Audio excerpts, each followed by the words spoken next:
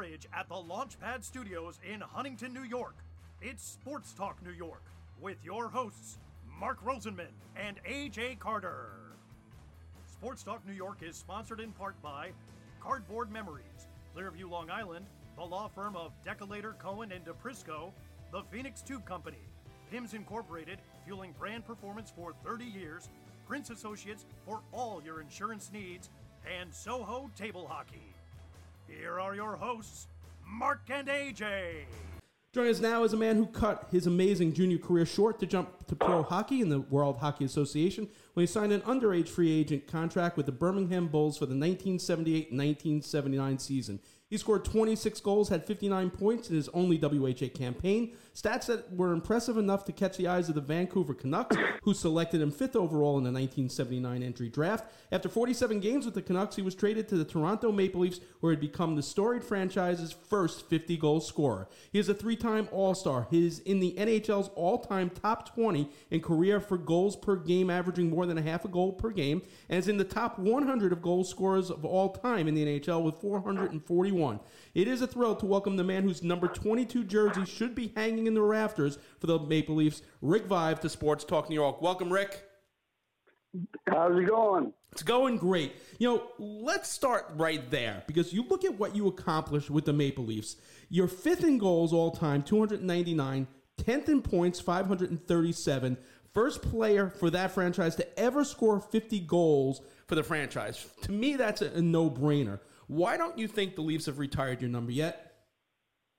That's a good question. And I honestly don't have the answer. I don't make those decisions, obviously. I think perhaps if you look at the numbers and the time I spent there and what I did while I was there, I think it probably is warranted to have it done. But perhaps it'll happen, and maybe in the next year or two, and we'll see what happens. I like I say, I think if you look at the numbers, the amount of games and the amount of goals per game and so on, and being the first player to ever score 50 in a season, I think it's warranted. But again, I don't make those decisions, and so it's not my call. So let's go back to the very beginning of your career. You're playing for the Sherbrooke Beavers in the Quebec Major Junior League when John Bassett approaches you.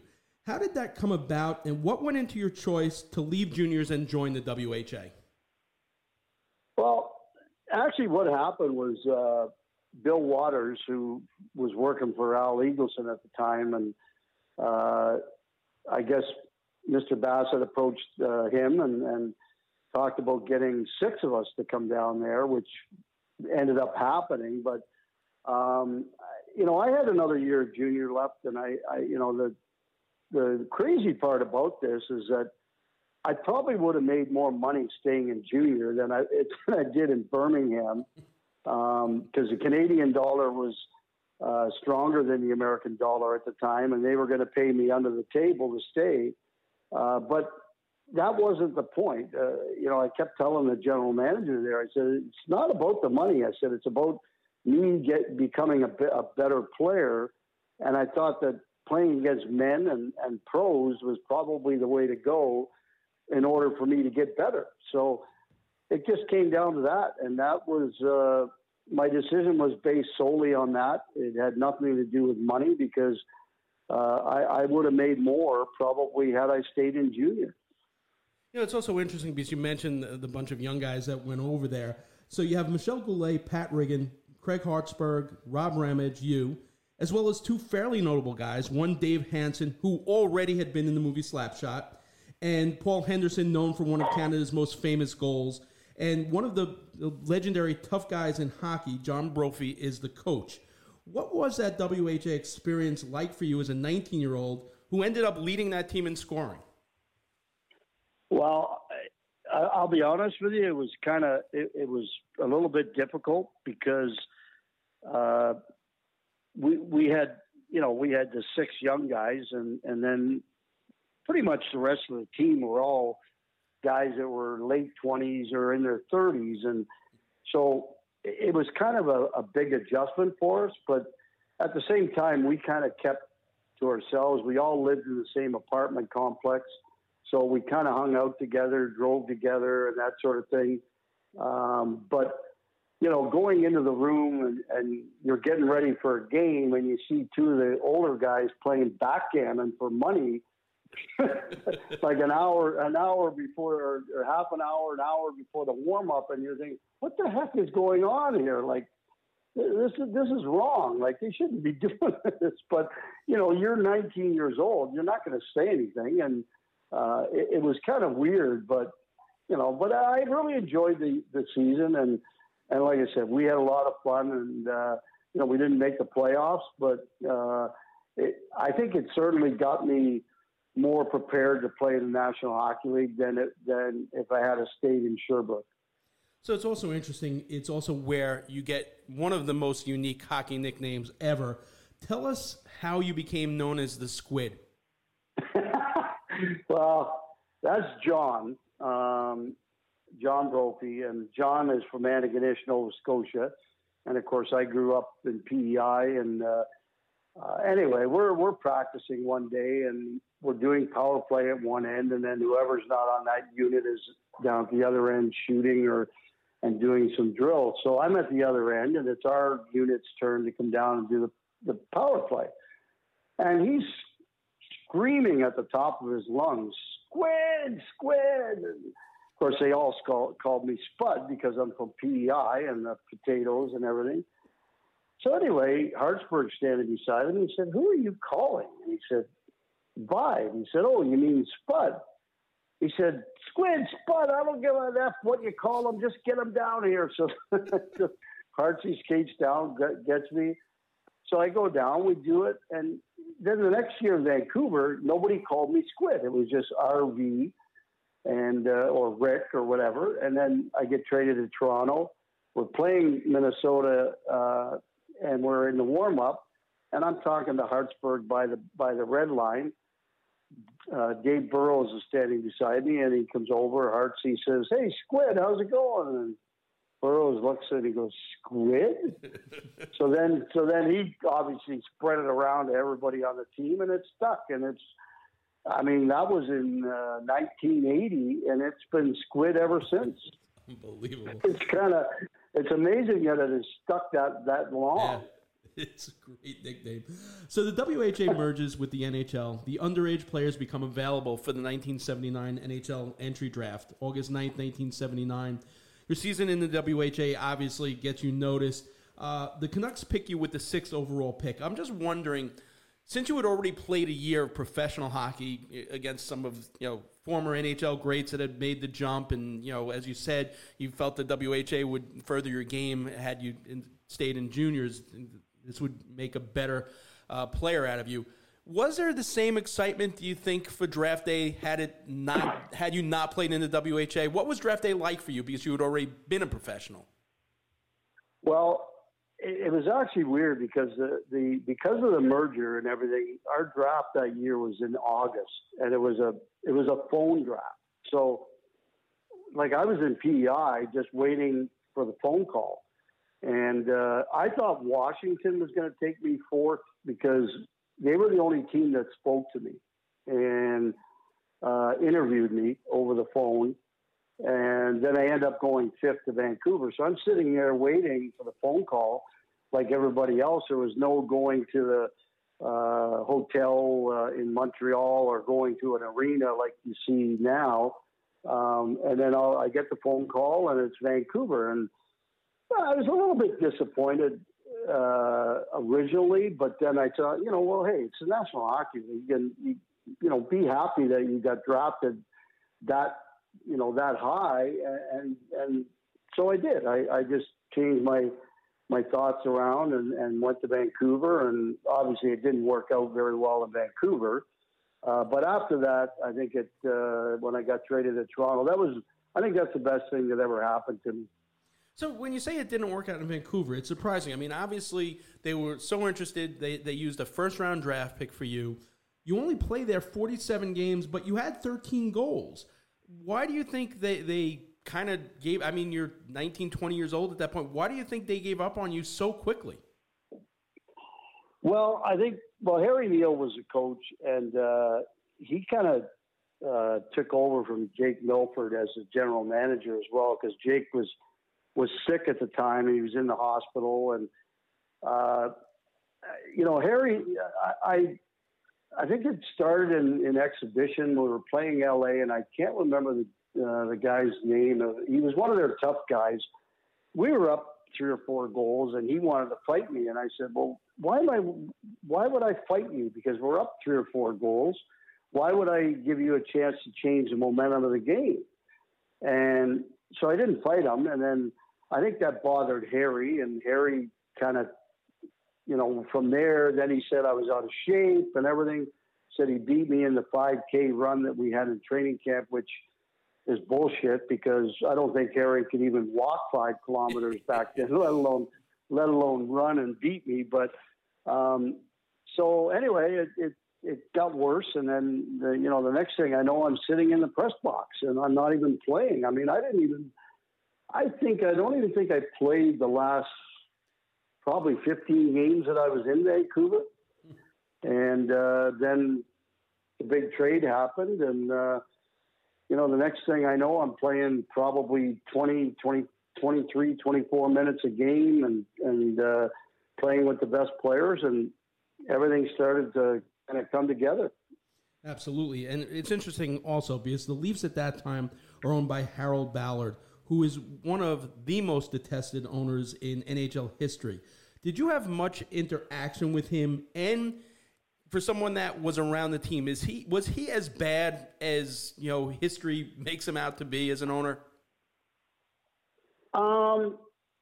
Yeah, I would say as an owner he probably was. I mean, as a person, until he got senile, which probably in around 87, 88, in around there, he started to get really grumpy, and he wasn't a fun guy to be around, but he was in the room all the time. He treated the players pretty good. The only thing he didn't do is didn't pay us what we should have been paid, probably. He was cheap. He didn't pay for a good general manager. And then he wouldn't pay for a good coach. So, we didn't have the guy that could make that deal at the deadline to get us over the hump. We didn't have coaching staffs that had good systems that they could put into place, because we had good players and we drafted pretty good, but a lot of mistakes were made. And that was due largely in part because Harold wouldn't pay to have good people running the organization. So you mentioned that it was probably the best thing for you being traded to the Leafs. You come into your own.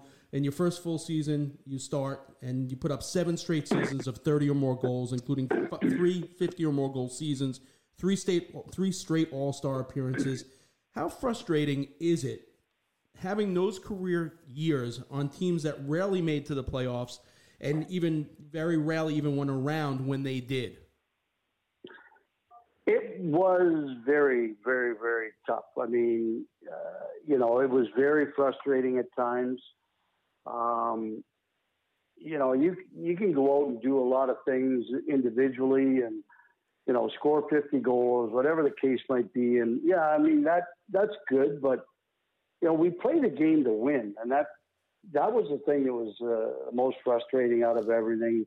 Not just there, but even in Chicago, same thing. You put up 43 goals, but you don't win. Winning is what you play for, and I didn't get the opportunity to get close to that, and that was the most frustrating part about my entire career. Really, is that the furthest I ever got was the second round, and when I look back at it, that bothers me because you play to win a Stanley Cup, and I never really got even close to it.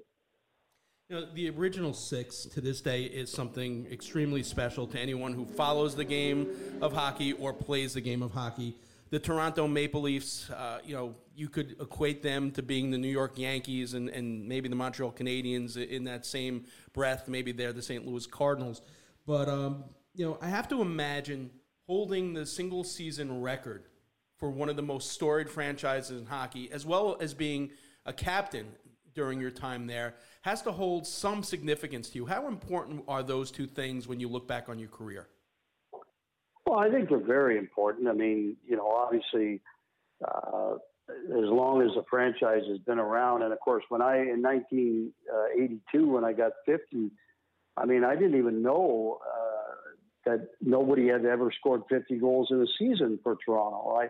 I found out when I was around 44 or 45 goals, and the press started talking to me and saying, well, what would it be like to be the first player to score 50? I went, really?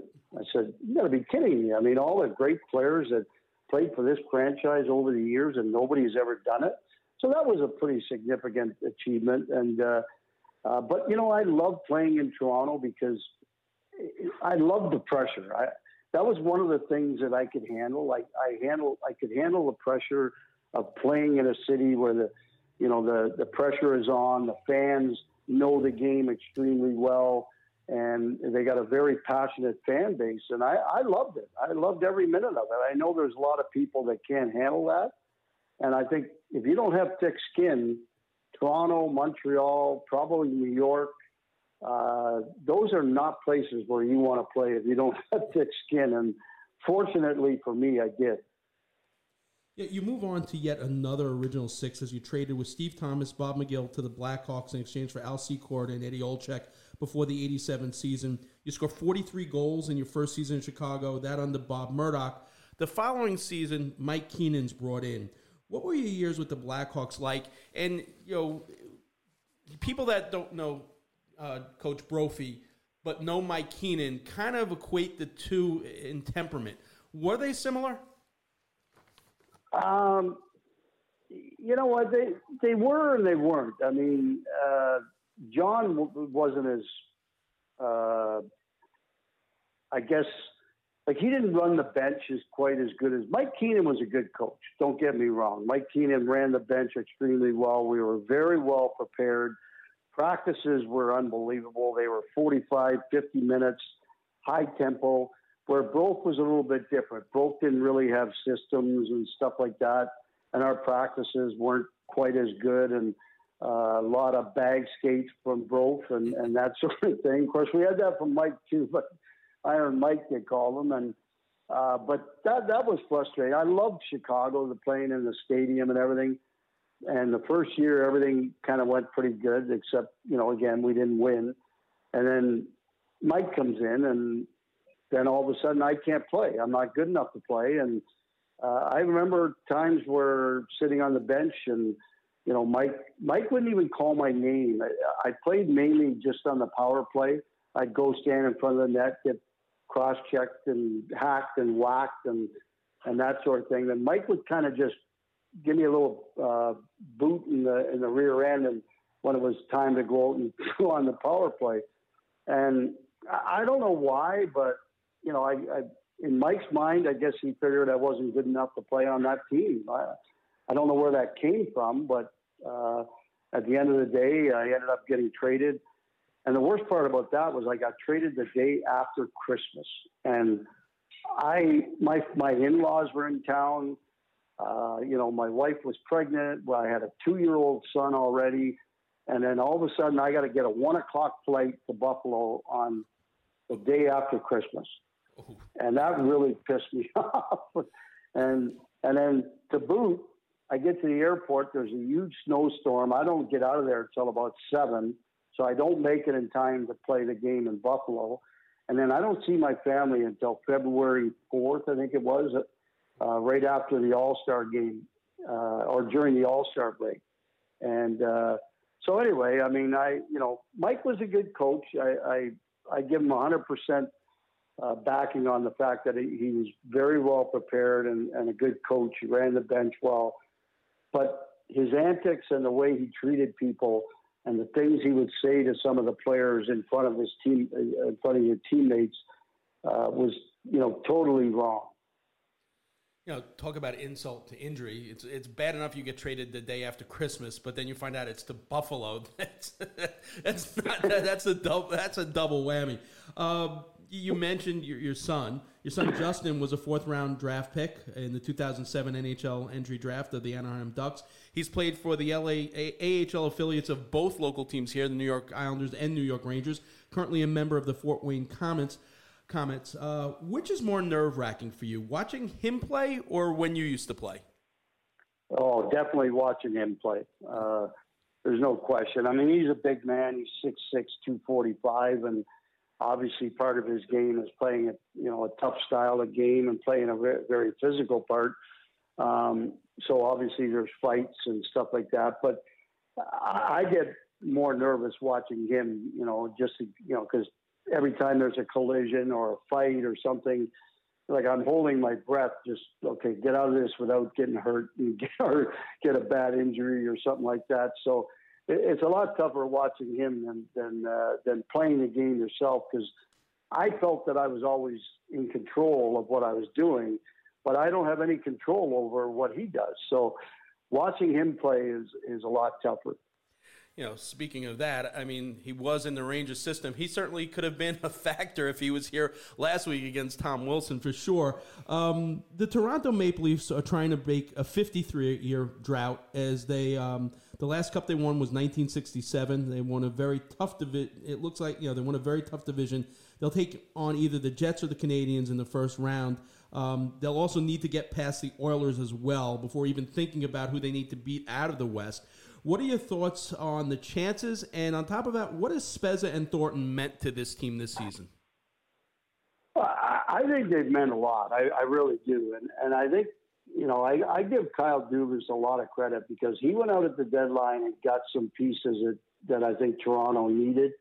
They got Hutton on defense, who's kind of a guy that he's probably not going to play in their top six, but he's there if you need him, and he's a serviceable defenseman. Then Wayne Simmons in the offseason, and they got a couple other guys, Nick Foligno, which I think was a big, big ad for the Maple Leafs. He gives them that other left winger that has that grit and sandpaper like Hyman, who can go in and bang and crash and turn pucks over for the skill guys to be able to score goals and make plays. So I like your chances. I really do. I think bringing in Thornton, Spezza, I mean, these are guys that have been there for a long time.